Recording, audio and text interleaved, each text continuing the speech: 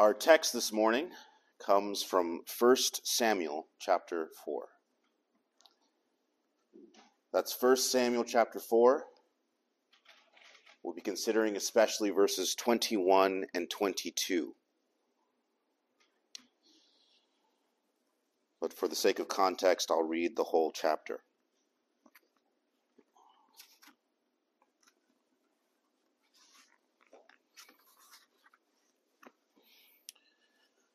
First Samuel chapter 4 from verse 1.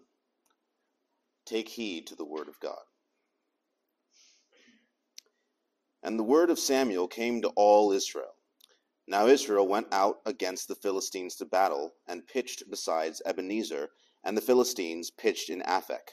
And the Philistines put themselves in array against Israel, and when they joined battle, Israel was smitten before the Philistines, and they slew of the army in the field about 4,000 men.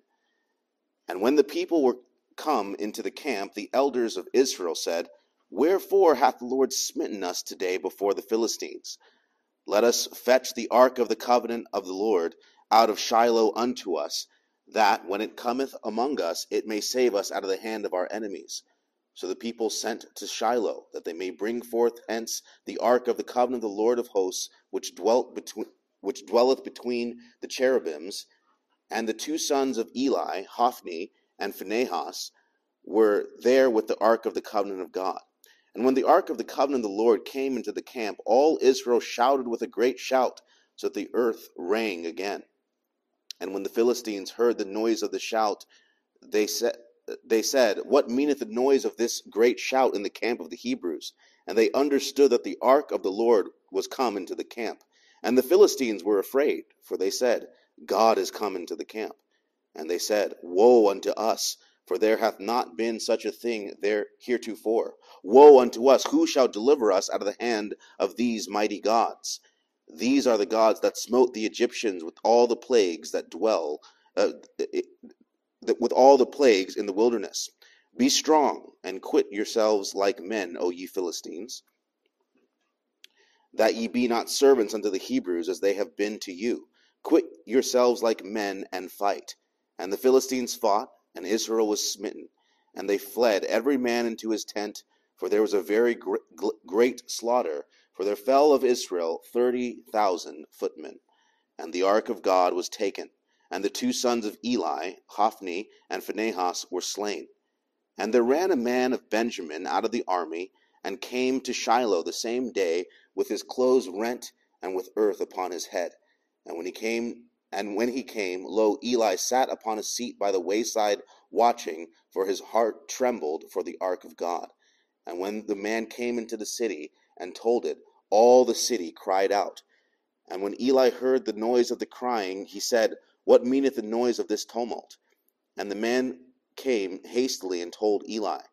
Now Eli was 98 years old, and his eyes were dim, that he could not see.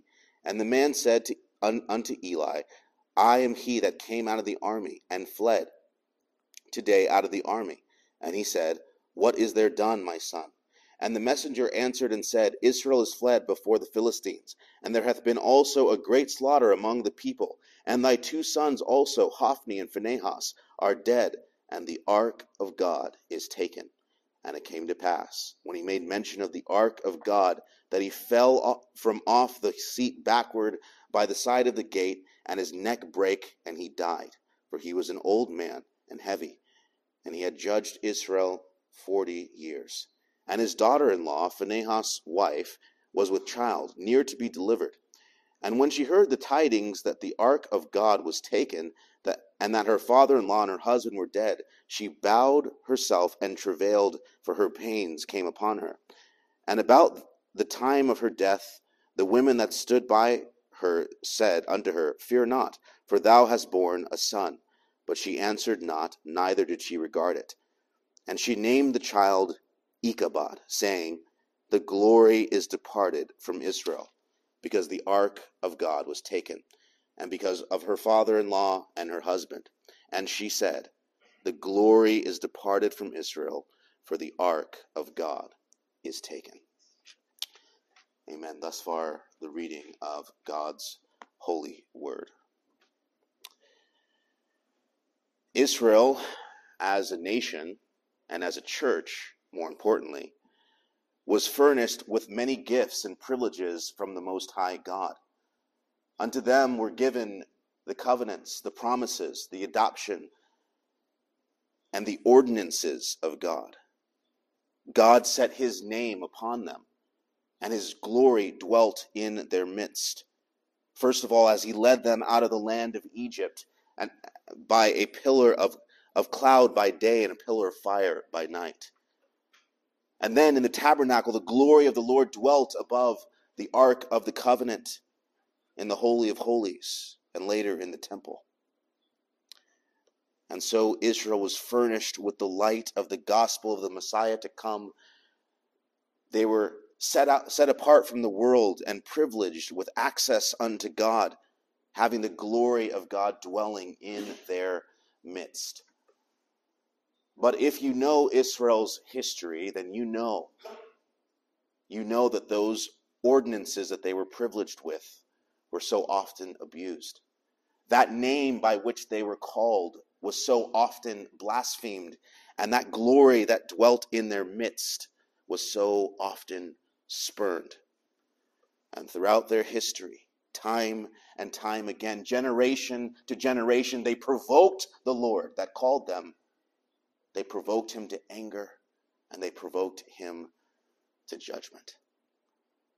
As we come to our text, we come to a very sad time in the history of the church of Israel, the history of the church under age.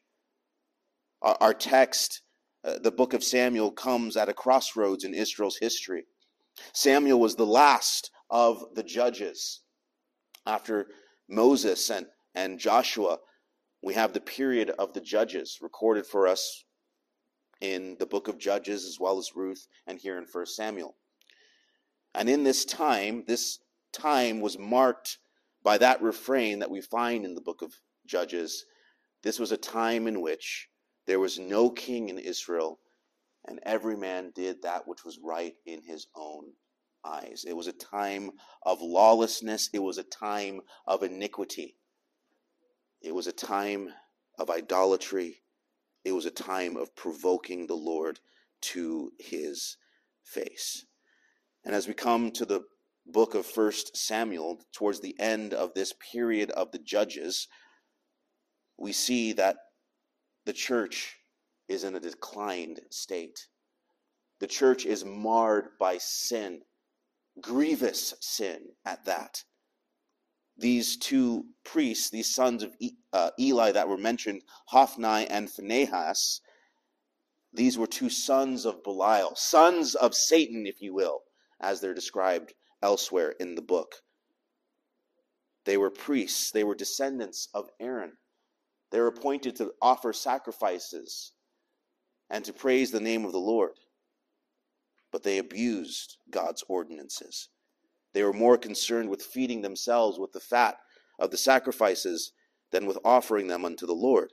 And not only that, they committed fornication with the women as they came to offer their sacrifices. And they brought great reproach upon the name of the Lord, so that men despised his ordinances and thought lightly of his worship. And Eli himself, though he's generally regarded as a godly man, he was too soft in his dealings with his sons. They ought to have been severely disciplined and deposed from the priesthood, but merely a word of correction, but no real action did he bring against his sons and all their wickedness. He allowed them to continue. And in the midst of this wickedness in the house of Eli, we see the Lord beginning to raise up Samuel. And from his lips, this young child who is living in the house of the Lord confirms a prophecy that is going to come upon the house of Eli, that there will not dwell in Eli's house even one old man, that the Lord would come into his house and slay each and every man in the house of Eli until they are left desolate for the sin that so pervaded among his house. As we come to chapter 4, we see the fulfillment of this prophecy. In the previous chapter ends with the establishment of Samuel as a prophet in the land of Israel, and all Israel beginning to hear him and to regard him as a prophet. And really the first sentence that we see in chapter 4, verse 1, really belongs to that last section. That section of chapter 3 at the end, where it's speaking of Samuel coming into his ministry, being established as a prophet. We ought not to think from the first sentence of verse 1 that Israel went out to battle against the Philistines at the behest of Samuel. That's not what it's saying. But they most likely went out against the Philistines in a time of, out of their own presumption. This was a time when the Philistines had dominion over Israel.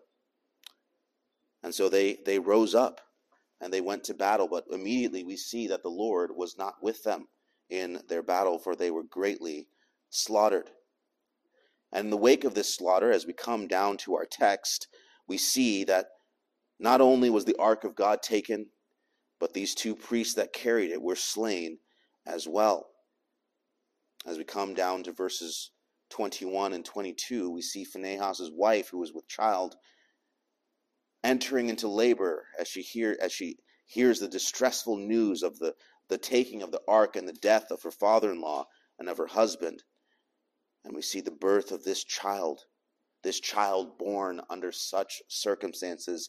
And she named, verse 21, and she named the child Ichabod, saying, the glory is departed from Israel, because the ark was taken and because of her father-in-law and her husband. And she said, the glory is departed from Israel, for the ark of God is taken. Our text is a moment in the sad history of Israel's rebellion. And it's so sad, not because they lost a battle, not even because the ark was taken, but because the glory of the Lord had departed from their midst. And really the truth is, it had long since departed, even before the ark was taken, but they were none the wiser for it, because they were so hardened in their sin and blind to their own spiritual declension. But as we come to our text, we see this unnamed woman, this wife of Phinehas, bemoaning the state of the church, bemoaning the declension and the departure of the glory, bemoaning the fact that Israel, which ought to have been a light unto the nations, is now finding herself under the feet of the Philistines, having the glory of God departed from them. And as we take up this text, we'll see what it's teaching us is that the miseries that befall the church are more grievous to the souls of the godly than even their own personal afflictions. And that's our theme this morning.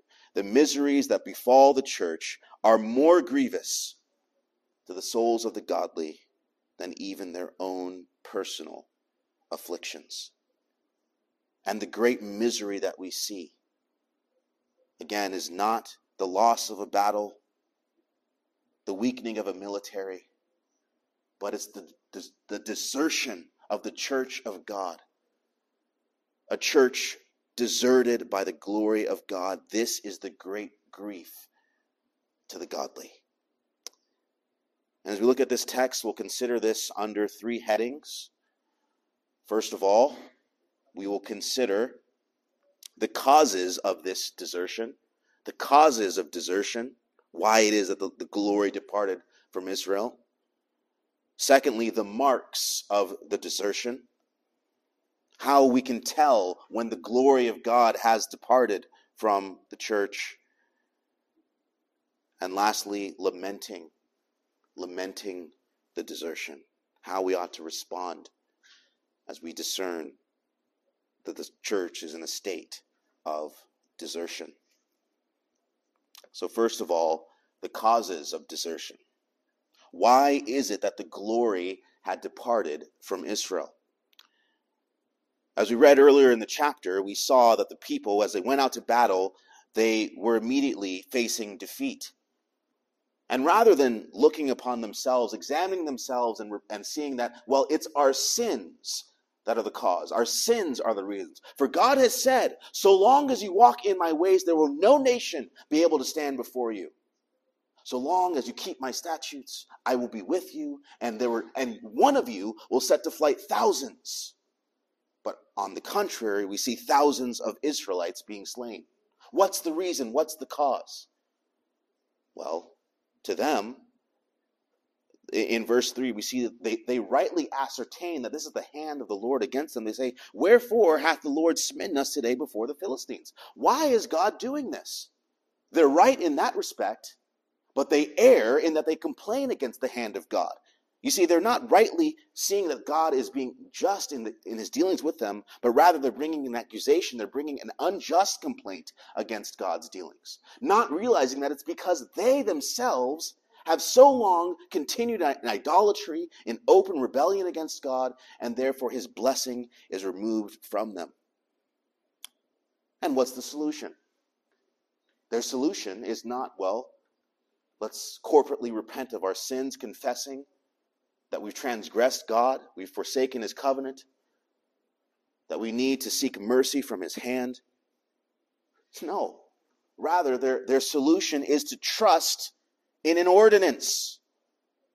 They say, let us fetch the ark, this is verse 3 again, let us fetch the ark of the covenant of the Lord out of Shiloh unto us, that when it cometh among us, it might save us out of the hand of our enemies.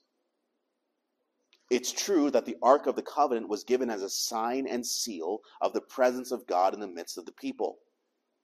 That's what it was. It was a kind of sacrament, if you will. But it was utterly foolish of them to think that merely having the outward form, the outward sign and seal, while all the while living in sin, would have any positive effect for them. They said the Ark of the Covenant would save us from our enemies. And so we begin to see one of the first causes of the glory of the Lord departing from Israel. They had fallen into religious formalism. They had addicted themselves so much to the ordinances that they had not paid any attention to the God of the ordinances. Yes, God has given us sacraments, signs and seals for the confirmation of our faith, but we're not to trust in these things in and of themselves as though they act ex opere operato. They act in and of themselves. Religious formalism, thinking and presuming that because we have the formal ordinances of God, God is surely with us at all times, automatically, no matter what. All we have to do is go through the motions. All we have to do is engage in the forms, and they'll surely be effectual to us. Now, at this point, we might be thinking, oh, those foolish Israelites. Of course they would do something like that. We would never. But we can also fall into this trap as well. We can fall into formalism, thinking that the sacraments are automatic in their working towards us. We can come haphazardly to the Lord's table and think, well, we're a Reformed church. I believe in the objectivity of the covenant. I believe that God has given us these sacraments, and therefore they're automatically going to work, and yet not realize that the sin and the unbelief in us will render all of these things of none effect. In fact, even sitting under the preaching of the word is of none effect to us if it is not mixed with faith. We read this in the book of Hebrews. So the gospel is preached unto them, the Israelites, as well as unto us, but it profited them nothing, not being mixed with faith in them that hear it. All of the ordinances of God are only effectual insofar as they are received with faith, and all of them are easily rendered null and void when they are mixed with hidden or even open, in this case, sins. We cannot think that we can live like the devil Monday through Saturday and then walk into the church and sit in the pew, partake in the ordinances, sit under the word, and these things are going to have an automatic effect upon us. It is a delusion. And so these people were deluded in thinking that despite all of their open rebellion against God, despite the fact that from the priest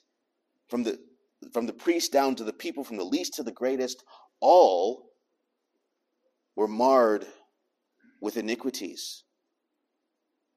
And yet they went on in the ordinances of God as a people that did right. This is one of the causes that brought upon this departure of the glory of the Lord from Israel. And if you go back to the earlier chapters of chapter 2, you see a description of the priests and how they executed their office. They would take the sacrifices, offering them time and time again, and the people would bring them day in and day out. All the while, the priests were acting out of greed, simply so that they could have delectable food to eat.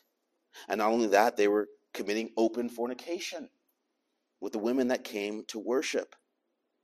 And so we see how deeply permeated Israel was with sin from top to bottom. So much sin and yet so much religion. So much sin and yet daily sacrifices are being offered. Again, we might think, well, those Israelites, how could they? But is this us as well? Do we go through the motions of religion? Do we pray before meals? Perhaps do we even conduct family worship? And yet we're walking in sin. We ought to be mindful. We ought to be mindful that we approach unto God as he is really and truly a consuming fire. A consuming fire. You see, the problem with this people, and so often the problem with us, is that we don't really fear God. We've heard the gospel promises, which are so sweet indeed, that God freely offers forgiveness through Jesus Christ, remission of sin and reconciliation unto him through the blood of Christ. Yea and amen. But you see, so often the flesh will take a biblical premise and derive from it an ungodly conclusion. We see the Apostle Paul constantly warring against these ungodly conclusions. Shall we continue in sin that grace may abound? God forbid. But that's our natural inclination, to hear of the grace of God and want to continue in sin, to walk in presumption. A presumptuous people is not a people that has godly fear. We're to approach unto God with a godly fear and reverence of his holiness. Yes, we receive of the grace of God that's freely offered in the person and work of Jesus Christ. But if we have a real impression upon our souls of the work of Jesus Christ, that drives us all the more to lament for our sins, doesn't it? If we think what great cost was required that we could be purged, that our sins could be forgiven, that the very Son of God had to suffer upon a cross, enduring the wrath of his Father, that ought to drive us to hate sin all the more. And in fact, to fear sin and to fear offending not only God as creator and lawgiver, but God as our Redeemer. As we esteem the precious blood of Christ as that which cleanses our soul and redeems us from our sins, that should cause us to fear God and to love Christ all the more, and incite us to greater piety, to greater sensibility over our sin. And Christian, if you've walked with the Lord for some time, I trust that you've known this by experience. I trust that as you've grown in your knowledge of the Lord, and you've come to know more of Christ by experience, and you might be able to look at your life and actually say that objectively you're sinning less now than you were 5 or 10 years ago, and yet you have a greater weight of your sin impressed upon your soul. That's how it ought to be with us as Christians. And that feeling of the weight of our sin doesn't drive us to despair. but rather drives us to know all the more intimately how sweet the Lord Jesus Christ is. Because as we think upon our sins, as we lament over them, and we see how wretched we are and how holy God is, and we look at what's been given to us through the blood of Jesus Christ, we can only rejoice and exult in Christ Jesus. That the shedding of his blood was the ultimate demonstration of divine love towards us as sinners. This ought to be what marks a religious people. That this ought to be what marks the church of God. But where this is lacking, there is no real fear of God, but there is rather presumption and pride.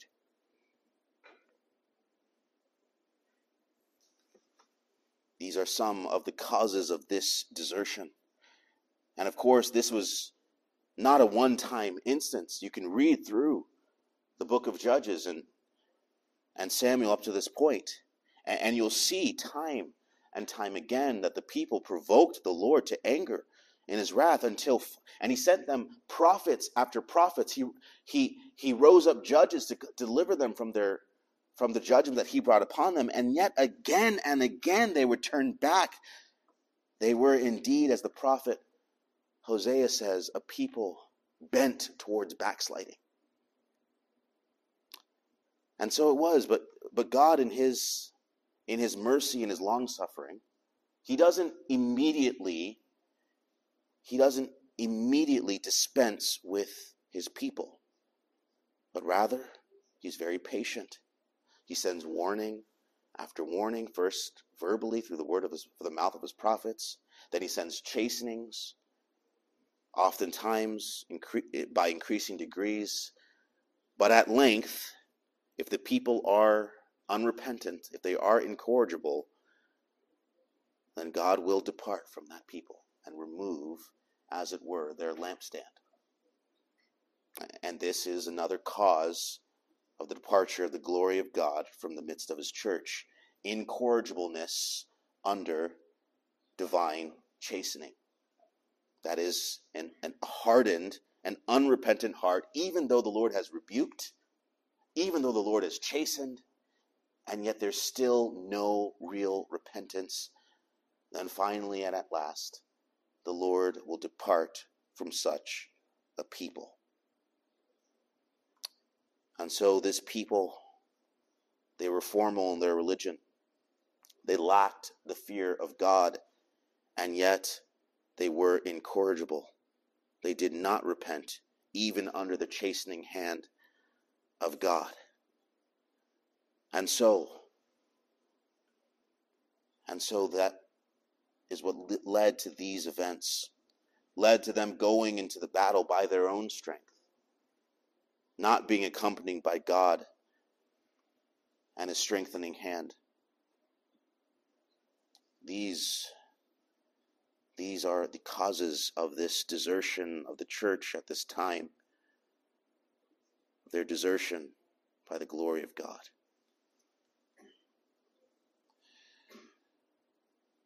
But what are the marks whereby we might discern that a church has in fact been deserted by the glory of God? How can we, as we take up this text and hold it up as a mirror to examine ourselves, what marks are we to look for to discern whether in fact we, like Israel of old, have become a church from whom the glory of God is departed? We don't want to wait until he's given some undeniable sign, like this people, that he's departed from them, because really they should have known long before the ark was taken that God's glory had departed. But yet they didn't. And so what are some of these marks whereby we might discern so that we can rightly examine ourselves?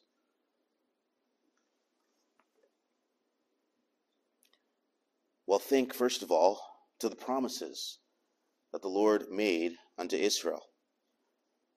How he promised to dwell in their midst, to give them strength, that they be a light unto the nations.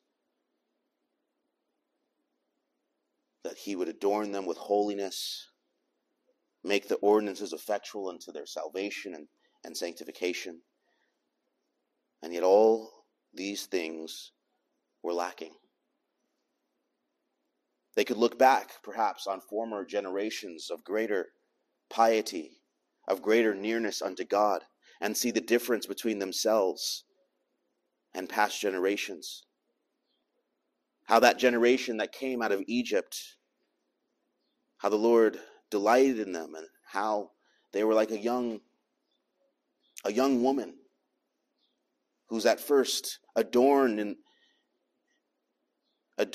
her beauty for her wedding day, and comes with great joy, and comes to her husband to be wed unto him. And they have that honeymoon phase, but as the years go by, she betrays her husband. We see this imagery used in the book of Ezekiel, chapter 16, where the church is described as this infant child, this baby girl left in the mud, umbilical cord uncut, covered in dirt and blood. And the Lord passes by and cleans her up and washes her with water. And she grows up. She grows up until the time of love is upon her. And then she's married unto the Lord. She joins into a covenant with him, and he spreads his skirt over her, and he puts his beauty upon her, and she became his. But not long after, she turned aside and played the whore against her husband and went after other gods. And she trusted in her own beauty as though it was really her own and not something she received from her Lord. And so one of the marks of a church in decline, of a church under spiritual desertion, is a forsaking of her former commitments and attainments in the things of God. A church that once was zealous for the worship of God, a church that once even made a covenant with her God to walk in all his ways. You recall what the people said in Exodus: all that the Lord has said we will do. And they owned him for their God and committed to walk in his ways. But as the generations went by, those covenants were forgotten. Those commitments were forsaken. This is a mark of a church in decline, a church deserted. You see, God is a God that deals corporately with his people. We see this in our text. We see this in the prophecies against the house of Eli. The house of Eli as a corporate entity was sinning against the Lord. The sins of the sons, not only them, but also the sin of the father in not restraining his sons. And so the Lord brought a corporate judgment upon that whole house. And of course, we see in our text a national judgment being brought upon the whole people, the whole nation. God is a God that deals not only with individuals, but also with corporate bodies. And so when a corporate body enters into a covenant with the Lord, that's something that's very serious. That's something that God holds his people to, and all peoples to. Covenant commitments are not to be forgotten. You see this, for example, with Joshua and the Gibeonites. Joshua made a covenant with them. He made a covenant with them, and many generations and centuries later, God is judging Israel because King Saul had violated that covenant. And the judgment would not be abated until David made atonement, and there was corporate repentance for the breach of that covenant, which stood, the obligations descended upon each following generation so that we clearly see that the covenant commitments of a corporate body oblige descending generations. And so to ignore those things and to disregard them, to pay no mind to them, is to be a people nigh unto being bereft of the glory of God, a people close to being deserted if they are not deserted already. And so the question that we must ask ourselves are we, like Israel, forsaking our covenant commitments? Are we, like Israel, forgetting our covenant commitments? Well, if you're members of this congregation, you've taken a covenant of communicant membership, haven't you? And you've solemnly sworn in the name of Jehovah to keep those things, to keep those vows.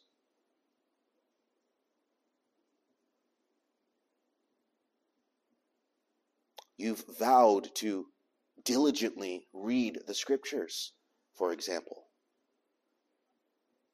That's a very serious thing to take such a vow publicly in the house of God. How often are you thinking about the commitments that you have voluntarily made in the name of God as a covenant, all this congregation bearing witness to it? How often are you mindful of the duties that you've covenanted unto? To faithfully attend the worship services, to give unto the Lord as He prospers you, to diligently read the scriptures.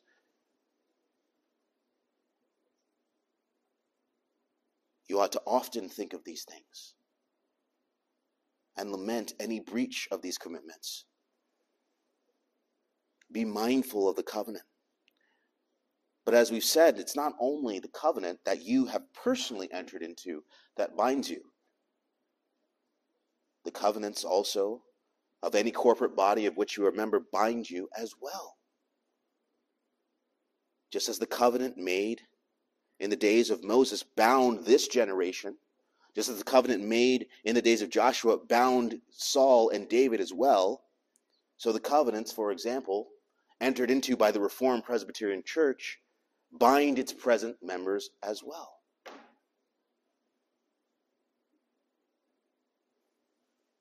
Are you mindful of these things? If you're not aware of those, then look into them. Your pastor will tell you. And think of them.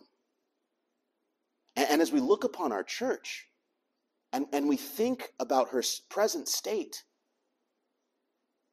we ought not to be so nearsighted that we think only of the things that have transpired in the last few years. Because with us may be the case that was with Israel as well, that the troubles upon the church were not only for present sins, but also due to covenants that had long since been forgotten. And so we ought to look into these things and examine ourselves to see whether we're faithful to our covenants. And of course, the things that we've said previously under the previous heading, we ought to examine ourselves as well. Are we formal in our religion? Do we lack the fear of God?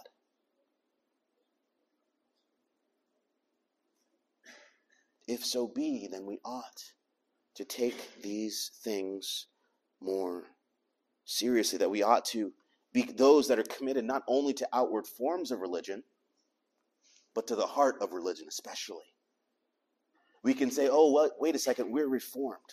We've got the worship of God all prim and proper. We sing only the Psalms. We read only the Scriptures. But the question is not only about the form. The form is important. But it is quite possible to have a form of godliness and lack the power thereof. And so as you come under the Word of God,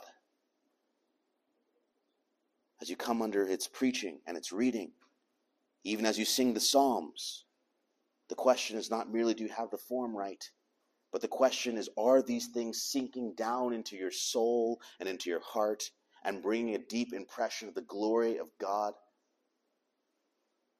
and inciting your soul to greater faith and a desire for obedience to the Lord Jesus Christ? That is the question. Are we formal? Are we cold? The truth is, oftentimes we are. That's our human corrupt nature. We fall into a routine of religion. We come into the house of God haphazardly, distracted. We're absent-minded during the preaching. Our thoughts are on other things as we sing the Psalms. We're thinking about our troubles of yesterday and our concerns for tomorrow as we partake in the sacraments. That's our nature. We've all fallen into this. The question is, are we mindful of it, and are we going to the throne of grace, lamenting our sins and seeking fresh grace from the Lord Jesus Christ to sanctify us of these things, to purge us of dead works, and to conform us more and more into his image? That's the question for us as we take up this text.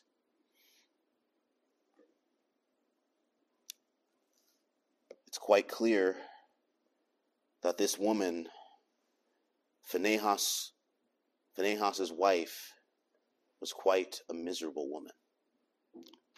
But yet she seems to have been a godly woman, despite the fact that her husband was a wicked priest. And think about this woman's state for a moment as we come to her words, which are quite striking. Not only had she now suffered the death of her father-in-law and of her husband, but for many years she had dealt with the open adultery of her husband, who ought to have been an example of godliness and piety unto Israel. And perhaps, in fact, this is the reason why she seems to be godly. You see, I say that she's godly because as she hears of the news, her first concern is for the ark of God and the glory of God, not so much with the troubles that have happened to her. And so it is oftentimes the case that those that are the most afflicted are those that dwell the nearest unto God. In fact, it's oftentimes the case that even as individual believers, we're nearest unto God when we're most under afflictions. And in fact, times of prosperity bring times of sin. In fact, you see this in the life of David himself, the man after God's own heart. The first part of his life, he was concerned most of all with being afflicted by Saul. He was on the run, hiding in caves, having his father-in-law trying to kill him, his king trying to slay him. And yet through all these things, he was very near unto God. And we have some of the sweetest psalms reflecting that piety in his life during these times. But what happened when he ascended the throne? Saul is dead. Now he is the king. He has prosperity in his wars. What happened? Committed adultery and murder. So it is the case that oftentimes we're nearest unto God when afflictions are the heaviest. And so it seems perhaps that this was the case with this woman, Phinehas's wife, who was with child and near to be delivered. And when she heard the tidings that the ark of God was taken, and her father-in-law and her husband were dead, she bowed herself and travailed. The news of this horrible judgment that was coming upon the people of God had such an effect on her that she immediately went into labor. And as she has a son, her son, the birth of a son, which ordinarily would be a time of rejoicing, is turned into an occasion of lament. And she names the child according to the lamentation that is upon her. So we come to our third point concerning lamenting this desertion. Verse 21, and she named the child Ichabod. You'll notice throughout the scriptures that it was a custom of the Jews, the custom of the Hebrews, to name their children according to God's providences. You see Moses and Joseph doing that as they dwell in Egypt, according to God's dealing with them. And so we see this woman following that same custom. She named the child Ichabod, which means, where is the glory? Or, as our text has it, the glory is departed. For the glory had departed from Israel, and she saw it clearly and undeniably with this defeat of their army and the taking of the ark. And yes, that ark really was a sign and seal of God's presence among his people. And since they had so addicted themselves merely to the outward form of it, in order to show them what was really happening in their midst, he had to physically take it away so they wake up and see that God has forsaken them, so to speak, because of their sins. Isaiah 59 tells us that sin separates us from God. And so it was the case with this people. Their sins had separated them from their God. And this woman, seeing the sad case of her church and of her nation, bemoans and falls into a deep despair, a deep grief, that she even dies because of it. She laments the desertion of her nation and of her church, as marked by the taking of the ark. And she names the child Ichabod. A sad and tragic name indeed. But it was already the case that this child was to have a sad and tragic life. For the prophecy was there will be no old men in the house of Eli. This child, because of the sins of his father, the corporate sins of his household, was already destined to fall under that hand of judgment from God. And so rightly, this woman, lamenting the case of her house, of her family, of her nation, and of her church, is in a deep lamentation as she names this child Ichabod. The glory is departed from Israel. The psalmist in Psalm 137, written at a time when Judah had been taken captive by Babylon, he says, "If I forget thee, O Jerusalem," this is a man lamenting by the rivers of Babylon and thinking about Jerusalem, the place where God had set his name, the place where the worship of God was observed, where the temple had been. The man as he's lamenting the state of the church, now captive in Babylon, he says, "If I forget thee, O Jerusalem, let my right hand forget her cunning. If I forget thee, let my tongue cleave to the roof of my mouth." The psalmist in Psalm 137 and Phinehas' wife here in our text were more deeply impressed by the miseries of the church than even their own interests, than even their own personal sufferings. And so it ought to be with all those that are godly. And I say that because the first table of the law is first indeed. We're to love God first of all, and then secondly, to love man.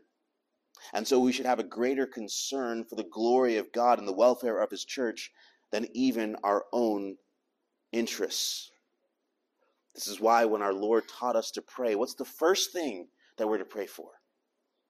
That the name of God be hallowed, that his will be done, that his kingdom come. The things of God are to come first, and so we're to orient our hearts, orient our minds, so that we esteem the things of God more important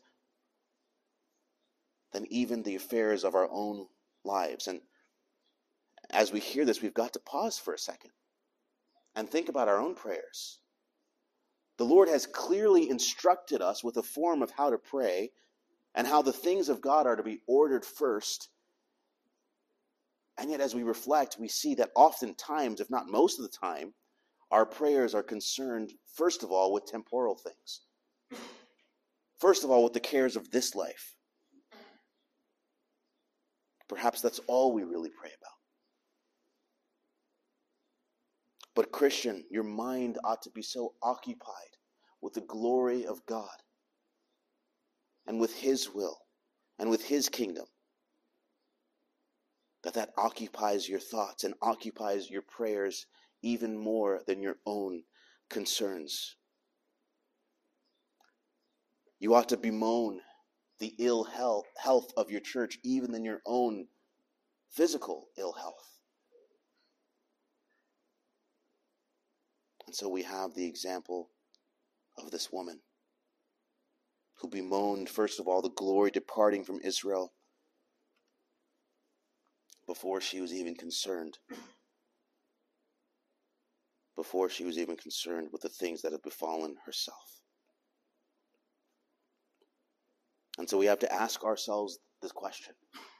As we look upon the church of Jesus Christ in our age, and look beyond only the bounds of our little denomination, our little branch of the visible church, and think about the church of Christ in this land, across the world, and we think of its sad state, its sad and pathetic state, really that's what it is. Where the inventions of men are offered perpetually, false doctrines, false worship, tyrannical head pastors of megachurches. Think, for example, of the Reformed churches of old. The Church of Scotland, which once had such great luminaries, godly pastors that came forth to proclaim the truth unto the people and to lead God's people into the way of truth. Now look at that nation. Look at that national church. Now ordaining homosexuals to the ministry. And the Reformed remnant is a meager cluster of congregations scattered here and there, while the bulk of the nation has abandoned the Lord, and the established church is provoking the Lord continually to this day.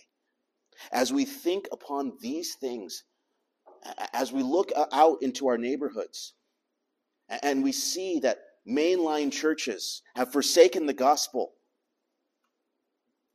have embraced perversion, and all manner of false teaching and false worship, these things ought to deeply grieve us. We ought to often lament before the Lord because of the state of the church. How often, friend, how often have you gone to your prayer closet, tears in your eyes, moans upon your breath because of the state of the visible church on earth in this day? It ought to be something that deeply impresses our souls and drives us to pray, drives us to lament, because we're concerned with the glory of God and the kingdom of His Son, Jesus Christ. And we desire to see Christ rightly acknowledged as the only King and head of His church and the inheritor of all nations. We ought to lament with the psalmist. Lament with Phinehas' wife over the state of the church in our day. And if we can't see it, we can't see just what a dire state it is in by and large, then perhaps like Israel, we've fallen into a state of spiritual slumber, and we need to wake out of sleep at once. We ought to lament, and that lamentation ought to drive us not merely to complain, but especially it ought to drive us to pour out our souls before the Lord. That we would see His churches filled with sinners turning from their wicked ways. That we would see His Son, Jesus Christ, getting the inheritance that was promised to Him in Psalm 2, the nations coming unto Him. That we would see the Great Commission being filled. That all these people in these homes would come in droves to this place to hear the word of God proclaimed.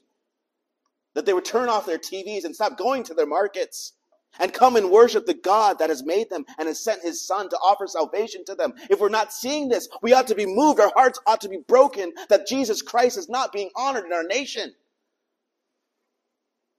We ought to lament the sad state of the church. And it ought to not only incite us to prayer, but also incite us to action. Incite us to go and proclaim on every street corner that Jesus Christ is King, that he has come, and the Lord has set his King on Zion, and all nations, and every person in the city is obligated to submit themselves to Jesus Christ.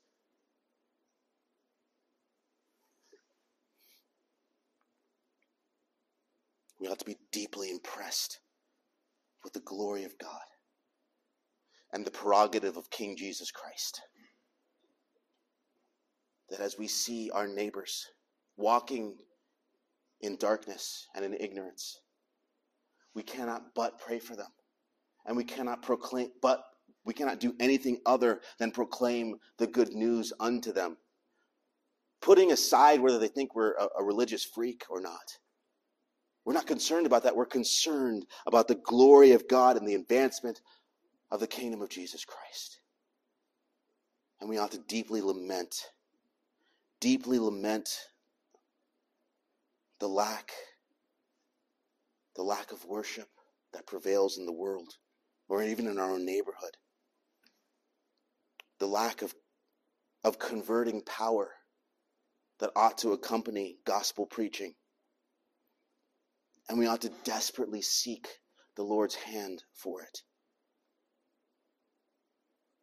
And we do so not out of a blind hope, but based on solid gospel promises. For that inheritance that's held out to Jesus Christ is surely going to be his indeed. The nations will come unto him.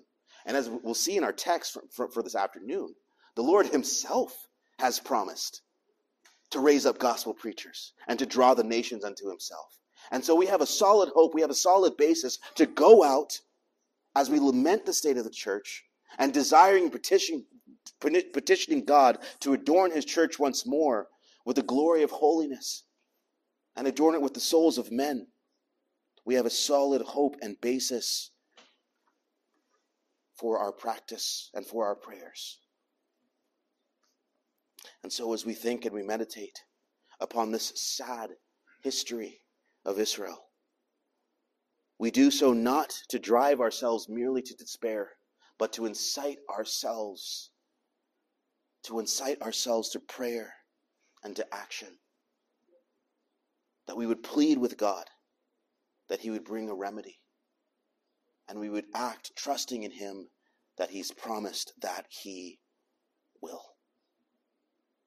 And so indeed we ought to lament, but we lament not as those that have no hope, but we lament as those whose hope is grounded in Jesus Christ and his grace and his mercy. And so as we think upon these things, let us be moved to pray, to pour out our complaint unto the Lord, and to trust in him, to adorn his church once more with the glory of holiness, and to accompany the preaching of the gospel and the witness of the church with the converting of sinners, so that God in every corner of the earth might be worshipped, and that his Son might be acknowledged as King over all the earth. Amen.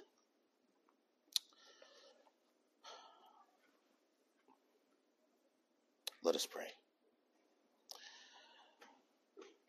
Our Father in heaven, we come before you acknowledging that in our flesh our hearts are so cold and calloused that we oftentimes fall into formality of religion, that like Jeremiah says, it is true of us, that as we look upon the state of the church, it's nothing to us as we pass by. But we ask, O God, that you deeply impress upon our hearts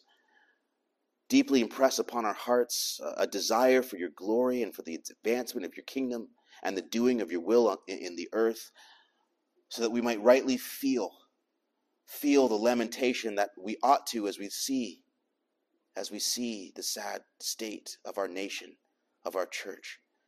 And that, O God, by your Holy Spirit, you would impress upon us and incite us to pray, to be a praying people, a pleading people.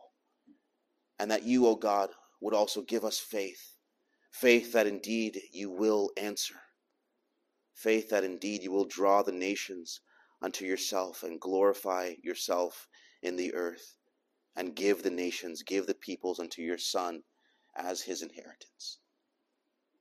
Father, forgive us of our sins and lead us in the way that we should go. Write your word upon our hearts and bring forth the fruit of it in our lives by the ministration of your Holy Spirit, that our lamentations, that our tears might be turned into joy and turned into laughter. Turn us again, O God, and we shall be saved. In Christ's name we pray.